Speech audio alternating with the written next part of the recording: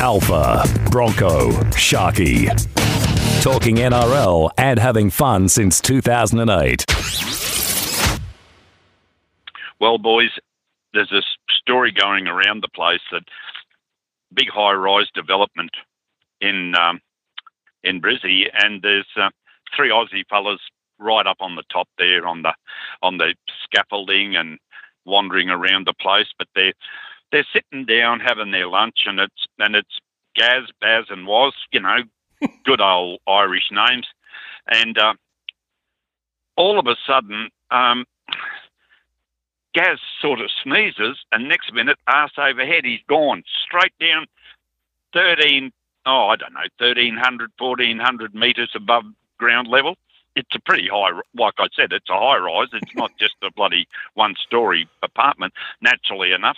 Well, he's landed straight on top of a dirty, great big cement mixer. So, the end result isn't pretty, but what are we going to do? They goes down and checks.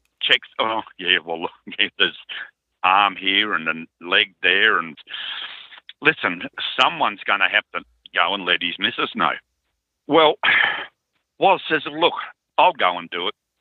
Anyway, a couple of hours later, Woz comes back into the yard, and the boys are all sort of standing around having a durry and, saying a lot of good bullshit about poor bastard falling off the building.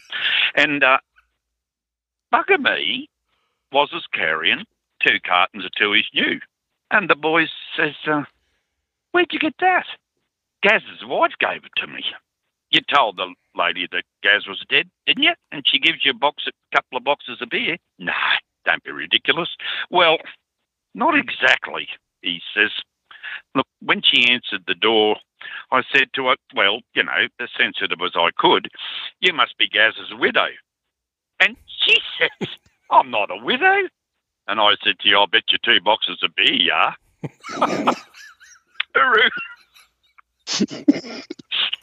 Talking NRL, online and on demand.